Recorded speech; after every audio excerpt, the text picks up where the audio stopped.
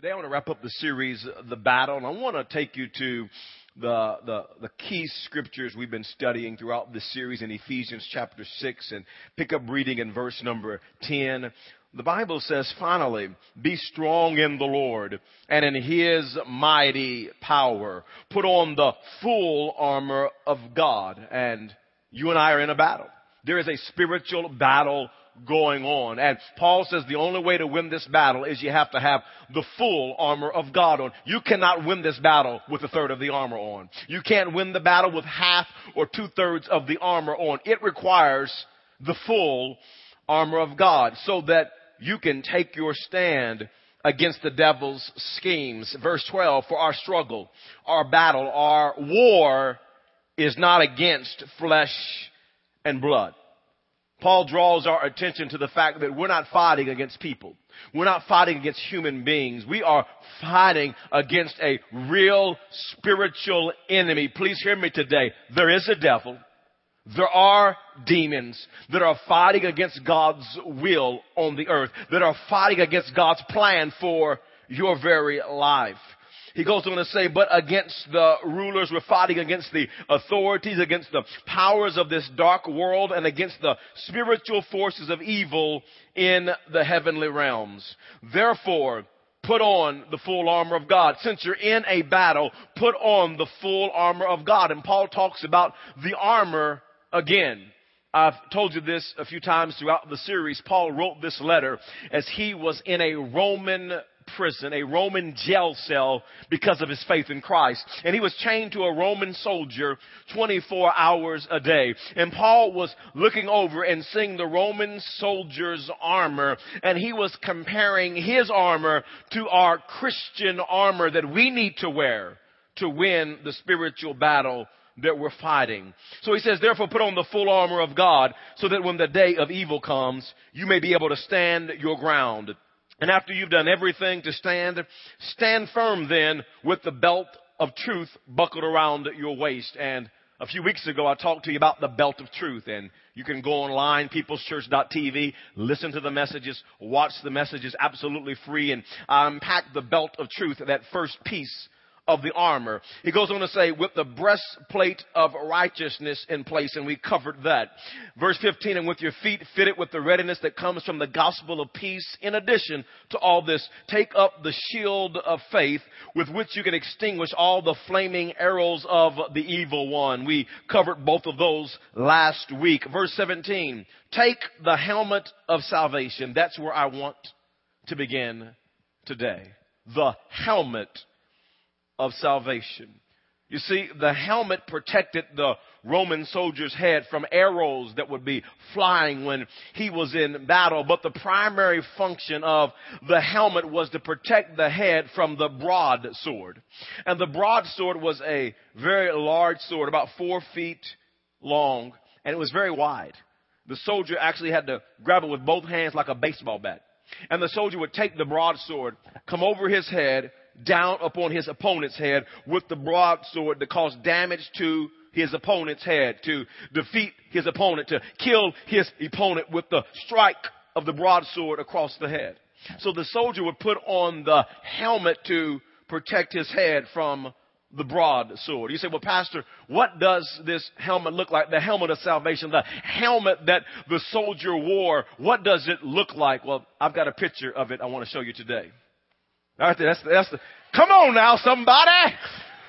That is the helmet of salvation. Did y'all see how bad we beat those Giants the other night? We went into Giant Stadium and whooped them down, the Super Bowl champions. Do you know why we won? Do you know why we won? Because we had the helmet of salvation on, folks. That's why. How about them Cowboys? Okay. That's not quite what the helmet of salvation looks like. But the soldier did wear a helmet. And there are some that say that the helmet of salvation is referring to being saved. But being saved or being born again or giving Jesus Christ your heart can't be what Paul is referring to. Because listen, if you're going to win the battle against Satan, against the demonic forces, salvation can't be the fifth thing you put on. Listen, it has to be the first thing you do. It doesn't make any sense at all for Paul to say, well, if you want to defeat the devil, first put on the belt of truth, then take up the breastplate of righteousness and put it on. Have your feet fitted with the readiness that comes from the gospel of peace. Take up the shield of faith next. And oh, by the way, get saved. Now, that doesn't make any sense at all. But Paul is not saying the fifth thing you need to do is get saved. Paul is writing to Christians. He's writing to people who are already saved, and he's telling us that if we want to win the battle against our spiritual enemy, we must put on the helmet of salvation to stand and to defeat the evil one. And the question is, what is the helmet of salvation? Paul gives us more insight and clarity about the helmet of salvation in 1 Thessalonians chapter 5. And in verse number 8, he says, but since we belong to the day, let us be self-controlled, putting on faith and love as a breastplate, and the hope of salvation as a helmet. Everybody shout, hope. I want you to catch that. And the hope of salvation as a helmet. You see, the helmet of salvation is connected to our hope. Matter of fact, the church at Thessalonica, they were struggling with their hope. They actually thought that the second coming of the Lord had already taken place, and they were losing their hope. Is Jesus going to come back for us? We already heard he came. And Paul's writing to them and says, don't lose hope. Your salvation is drawing near. Don't lose hope that the Lord is coming back for you. And he talks about this helmet of salvation, and it's connected to our hope. You said, Pastor, what is hope? Hope is the expectation of something good. It's looking forward to something good happening in your life. Looking forward to it. Perhaps it's in your physical body and you're facing sickness. And you got hope. You're looking forward to your body being healed. Maybe it's with your kids and they're not serving the Lord and they're living a wild life, and you've got hope. You're looking forward to the day that your kids get saved and begin to serve the Lord with fervor. Perhaps it's in your marriage and things are going south in your marriage, and you're looking forward to, you've got hope that one day your marriage is going to get better. Perhaps it's with your career and you're believing in your career. You've got hope. You're looking forward to the day that you receive the promotion. Perhaps it's with your education and you're looking forward to the day that you hope to graduate from high school. Praise the Lord. You're going to do it. Amen, teenager. You're going to do it. And then you're looking forward to the day that you're going to graduate with your college degree and your master's degree and your doctorate's degree.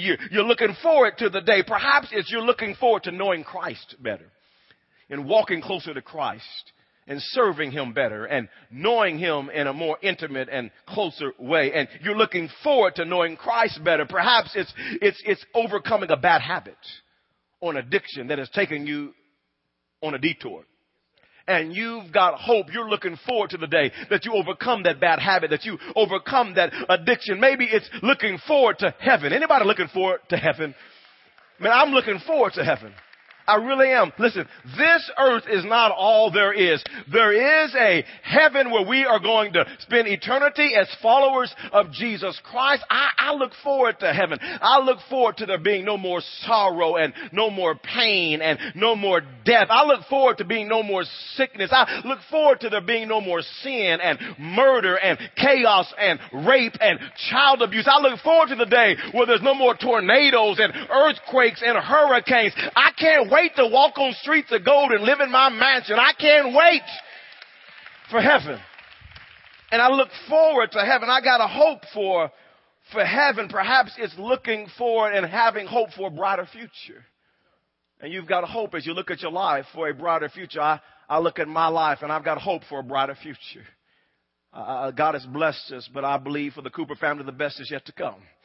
And I look at my marriage, and I love my wife with all of my heart. Married for 15 years now this year. And yet I look for the next 15 years that God's going to do even greater things. And we're going to fall even more madly in love. And I look forward to growing old with my wife and raising our kids together and investing in our grandkids one day if the Lord tarries. I look forward to Tiffany and I retiring at People's Church when I'm 85 years old and walk out with gray hair to our rocking chairs. I said 85. That's right. Praise the Lord. Pray for your pastor. Strength for a long time. Strength. But I got hope. I got hope for my kids. I don't look at my kids with despair. When I look at my kids, I'm full of hope that my kids are going to serve the Lord, that my sons are going to be mighty men of God, mighty men of valor, mighty men of integrity. I look at my little princess, my daughter, and I look at her with hope that she's going to serve God with all of her heart. She's going to be a mighty, powerful woman of God that God uses in a mighty way. I look forward to my kids with hope. I look at People's Church and look at this church and I'm full of hope. God has done great things the last 10 years, but we're just getting started. And I look at our church and I look with the eyes of a hope that God's not done with us. He's just getting started with us. There's more lives to be changed. There are more days of hope where we need to feed the poor and resource people who are struggling financially with backpacks and school supplies and minister to people and help single moms with oil changes. I've got to hope our Midwest City campus running 1,400 or so, that campus in the short future is going to run 2,000 people and see more lives changed. I got hope that this church is going to continue to make a difference. We're just getting started. We're going to plant more campuses around Oklahoma City and around the state of Oklahoma to see more people come to know Jesus Christ as their Lord and Savior, and marriages restored and people set free from addictions and lives turned around by the power of God. I look at our church and I'm full of hope. Anybody got hope in the house today? Hope, hope, hope, hope, hope, hope, hope. Hope is so important to winning the battle. Friends, one of Satan's most effective weapons against us is to make us feel hopeless. He attacks us with discouragement and tries to rob us of hope. And hope is key. Hope is key to winning the battle. One man put it like this: man can live about 40 days without food. He can live about 8 days without water. He can live about 4 minutes without air, but he can't live 1 second without hope. You and I need the hope of salvation as a helmet to win the battle against Satan. Hope, hope, hope. The Bible talks so much about hope. I don't have time to unpack all the many verses on the subject and the importance of hope, but I do want to share a few with you today. The Bible says in Romans chapter 15 and verse 13, may the God of hope. I want you to understand that God's a God of hope. If you're here today and you're thinking to yourself, God's put this depression on me, you're wrong, because God's a God of hope. If you're thinking to yourself, well, God's making me sad and I'm feeling despair in my heart, it's coming from the Lord. No, God's a God of hope.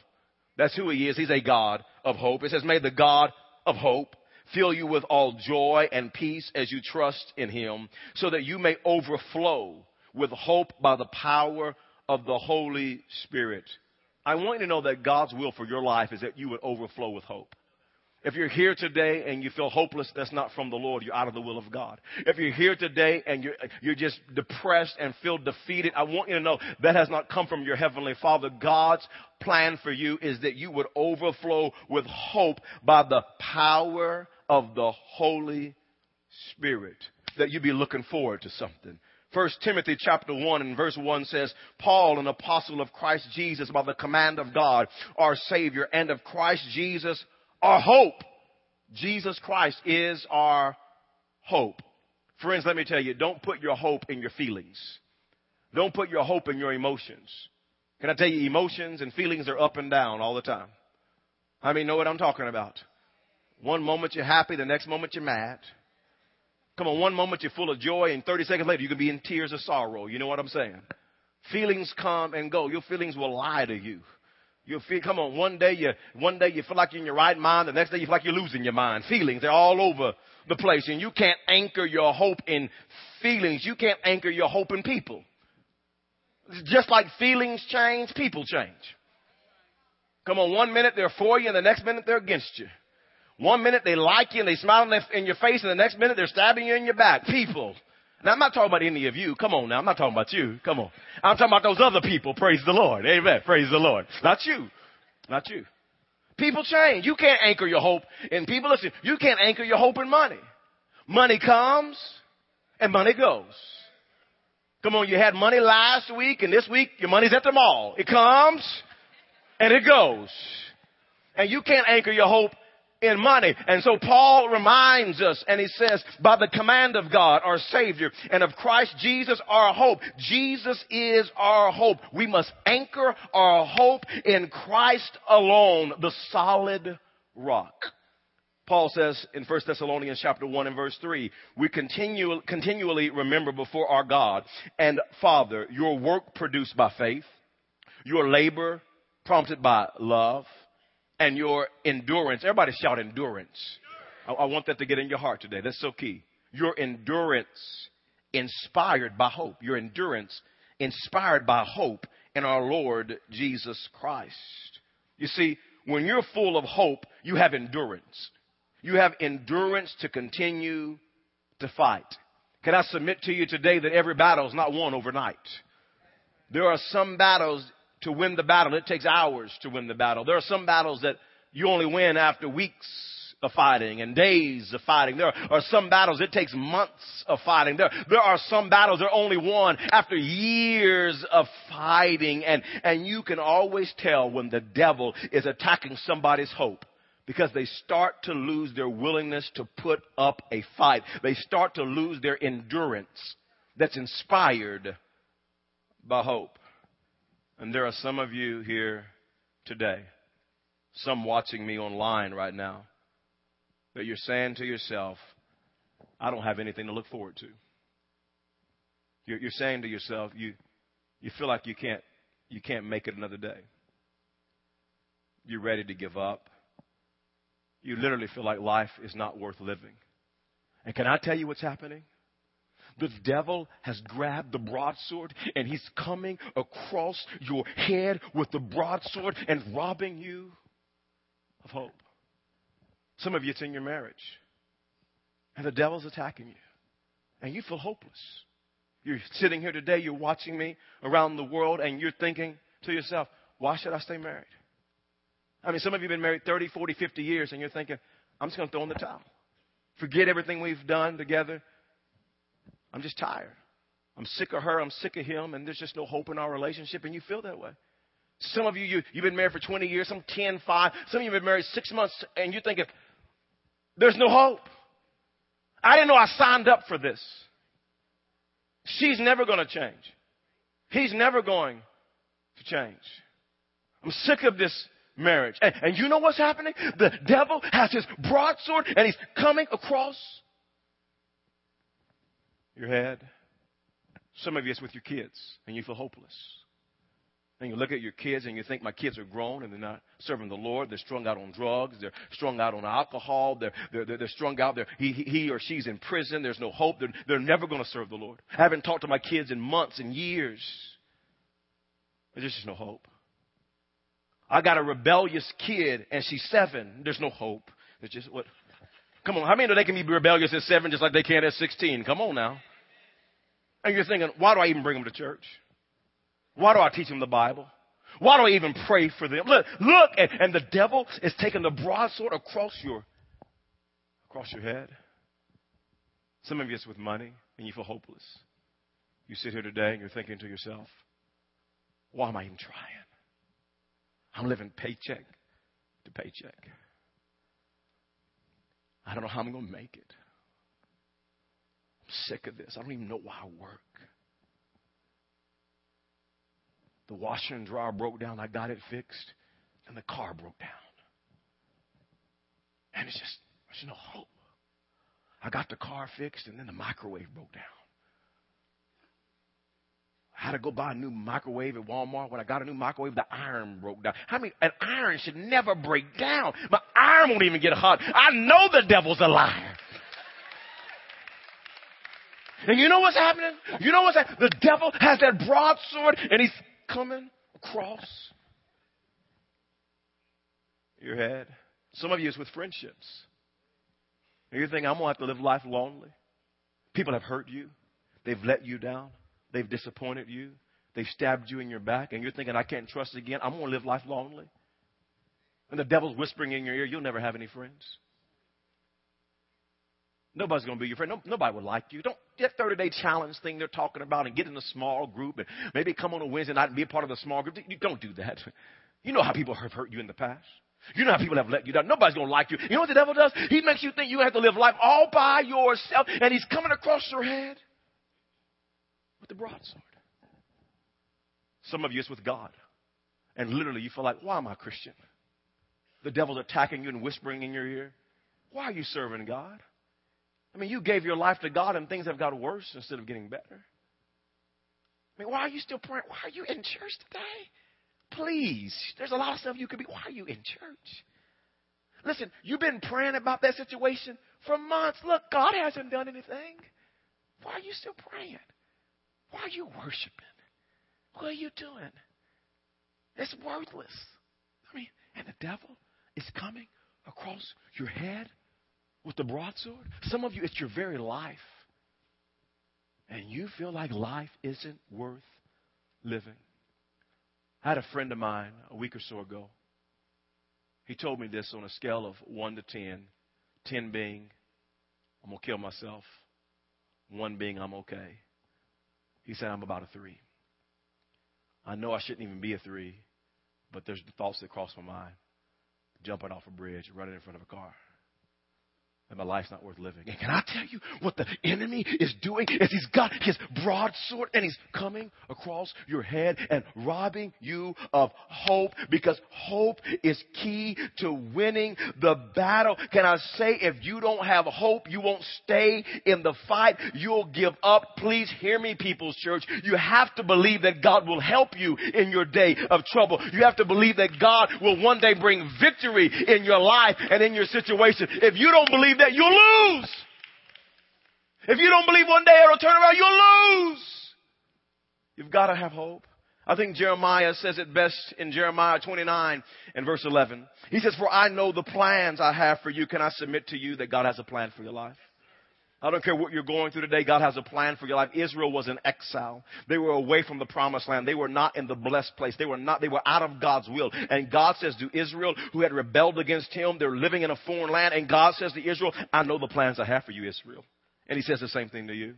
I know the plans I have for you, declares the Lord. Plans to prosper you. You say, does God want to hurt me? Does he want to harm me? His plans must be horrible. Look at what I'm going through. It's horrible. No. God's plans are to prosper you, not to harm you. Plans to give you a hope and a future. Can I declare to you today, no matter what you're facing in life, I want you to remember that trouble don't last always. You got to have a hope that one day things are going to turn around. You have to believe with everything that's inside of you that God has a good plan for your life, because it's true that God's plan for you is not to harm you, not to hurt you. God's plan for your life is to give you a hope and a future. I can say this with confidence as your pastor, with conviction, with everything inside of me. I can say this over your life today. The best is yet to come. I don't care what you're facing. I don't care what you're going through. The devil might be taking the broadsword across your head. You might feel hopeless. I just want you to know the best is yet to come. God can turn it around here on earth. But even if you struggle the rest of your life, there is a heaven. Amen. You're going to spend all of eternity. There is hope. There is hope. There is hope. There's a second thing I want you to hear today. A second thing. And that is the sword of the Spirit. The sword of the Spirit. The last piece of the armor. Ephesians 6 and verse 17, Paul says, take the helmet of salvation and the sword of the Spirit, which is the Word of God. Very interesting. The first 5 pieces of armor have been strictly defensive. The belt, the breastplate, the shoes, the shield, and the helmet. They were all intended to protect the soldier from the attacks of the enemy. But this last piece of armor, the sword of the Spirit, which is the Word of God, is God's holy Word, is an offensive weapon that Christians can use to defeat the enemy. It's very interesting there when it talks about the sword of the Spirit. And it says in Ephesians 6:17, which is the Word of God. And that word, if you do a little Greek study there, it's not the word logos, it's the word rhema, which means a word that is led by the Spirit. A rhema word, a right now word. In other words, what Paul is saying is that there are times when you're in a battle, you don't have time to go, devil, time out, time out. This is not fair. I don't know the Bible. I hadn't prayed, hadn't been to church. I don't ever read the Bible. Well, hold on, let me get something here that I can work with. No, there's sometimes you're in a battle. You don't have time for timeouts. You're in the heat of the battle, and you need a right now word. And what Paul is talking about is a word from the Word. You need a word from the Word of God, from the Bible. You need a word from the Word. You say, Pastor, what does that look like? Let me show you. Jesus teaches us how to properly use the sword of the Spirit to defeat the devil. Matthew chapter 4 and verse number 1. Then Jesus was led by the Spirit, and he's getting ready to use the sword of the Spirit into the desert to be tempted by the devil. After fasting 40 days and 40 nights, he was hungry. The tempter, the devil, the evil one, came to him and said, if you are the Son of God, tell these stones to become bread. The sin of pleasure. The sin of pleasure. You're supposed to be fasting, but please your flesh. He tempts us the same way. You deserve the pleasure. Feed your flesh. Make yourself happy. Go ahead and feed your appetite. Feed that desire. I know God said you shouldn't do it, but go ahead. Feed that desire, the sin of pleasure. And Jesus answered, it is written. Can I tell you, Jesus didn't go, time out, time out. You're attacking me. I don't like it. I don't know what to do, but time out. No. Jesus immediately said, he got a word, a rhema word, a word from the Word. And he said, it is written. Please hear me. We talk to you a lot at this church about reading your Bible. It is so key that you're reading the Word of God. You just can't come to church on Sunday. That's important, but you got to read the Word of God for yourself. It's so important that you know the Word, you're in the Word, that you're getting the Word in your heart. Matter of fact, there are times that I'm preaching here and you're thinking, well, Pastor, this series is not relevant to me today. Well, please hear me. I teach the Word of God. We believe in teaching the infallible, inspired Word of God in this church. We're not just giving you a few little talks and a few little lessons about life, about poetry, about, some ideologies. No. We're teaching you the Word of God. And today you might not think it's relevant, but can I tell you, a year from now or 2 years from now, when the devil's pressing in on you, you got something to draw from because you've been hearing the Word of God, sitting under the teaching of the Word of God, and God gives you a word from the Word that's been inside of you, and you can say, no, devil, it's written. And Jesus got a word from the Word. And I want you to notice he used Deuteronomy 8 and verse 3. And he said this to the devil. Man does not live on bread alone, but on every word that comes from the mouth of God. It says, then the devil took him. In other words, the devil said, I'm going to leave you alone on that. I better go to something else. Then the devil took him to the holy city and had him stand on the highest point of the temple. He says, if you are the Son of God, he said, throw yourself down, for it is written. And then the devil quotes the Bible. Can I tell you that the devil knows the Bible? The thing about the devil is he never rightly divides the word of truth. The devil takes the Bible and he twists the Bible for his benefit. He twists the Bible so that his will be done. And that's why you have to know the Bible. You have to know, you can't just take one verse and say, I know them, I got this one verse and I'm holding on to it and that's the only verse I know. You got to know the Bible. You got to know what a scripture says in context. Because the devil will take something out of context and twist it for his benefit. It happens all the time. People say, well, God is love. I just live like I want because God is love. And that's true. But that's not the whole truth. God is love, but he's also just. And you have to know the totality of the Word of God. People say, God's merciful and great. And that's true. God's gracious. And they say, well, I just do what I want to do. I just kind of, me and God are homies. We're partners. We're boys.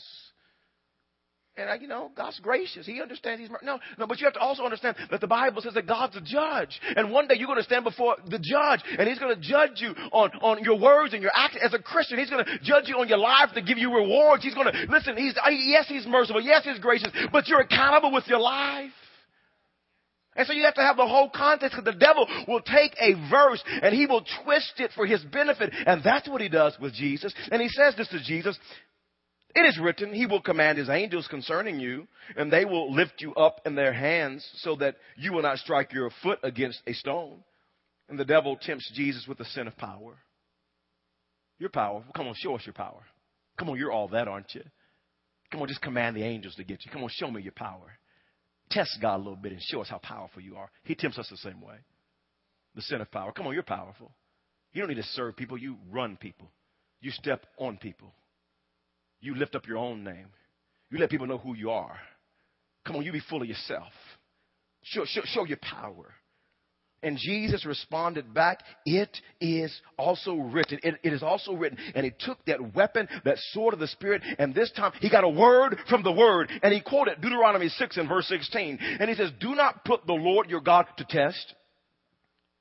And again, the devil took him. This time the devil says, hey, I'm switching subjects again. You got me on that one. Verse 8, again the devil took him to a very high mountain and showed him all the kingdoms of the world and their splendor. And this I will give you, he said, if you will bow down and worship me, the sin of possessions. We see the sin of pleasure. We see the sin of power. And we see the sin of possessions. And the devil tells Jesus, listen, I'll give you all. I'm the God of this world, of this earth. And I'll give you everything you see. Just worship me. Don't go down on that cross and suffer. Take the easy route. Take the shortcut. Don't listen to God the Father. Come on, I'll give you all these possessions. He does the same thing with you and I.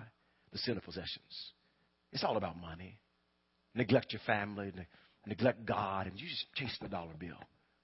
Just get more possessions. Do unethical stuff. Don't lean on God. You just do it yourself. The sin of possessions. And Jesus said in verse 10, away from me, Satan. For it is written, and I want you to notice all three occasions Jesus spoke the word. He didn't just think the word, he spoke the word. There is power in speaking the word of God. It is a sword that will defeat the enemy. And Jesus spoke the word. This time he quotes Deuteronomy 6 and verse 13. And he says, worship the Lord your God and serve him only. And notice verse number 11. Then the devil left him.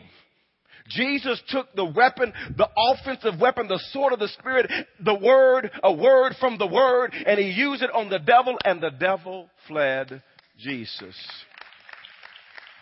It reminds me of James chapter 4 and verse 7, where the scripture says, submit yourselves then to God. Resist the devil, and he will flee from you. But the key is you got to submit yourself to God. So, Pastor, what does it look like to be submitted to God? If you're submitted to God, you're submitted to his word. You cannot be submitted to God and you're not submitted to his word. Is your marriage submitted to God? Is your dating relationship submitted to God? Is your money submitted to God?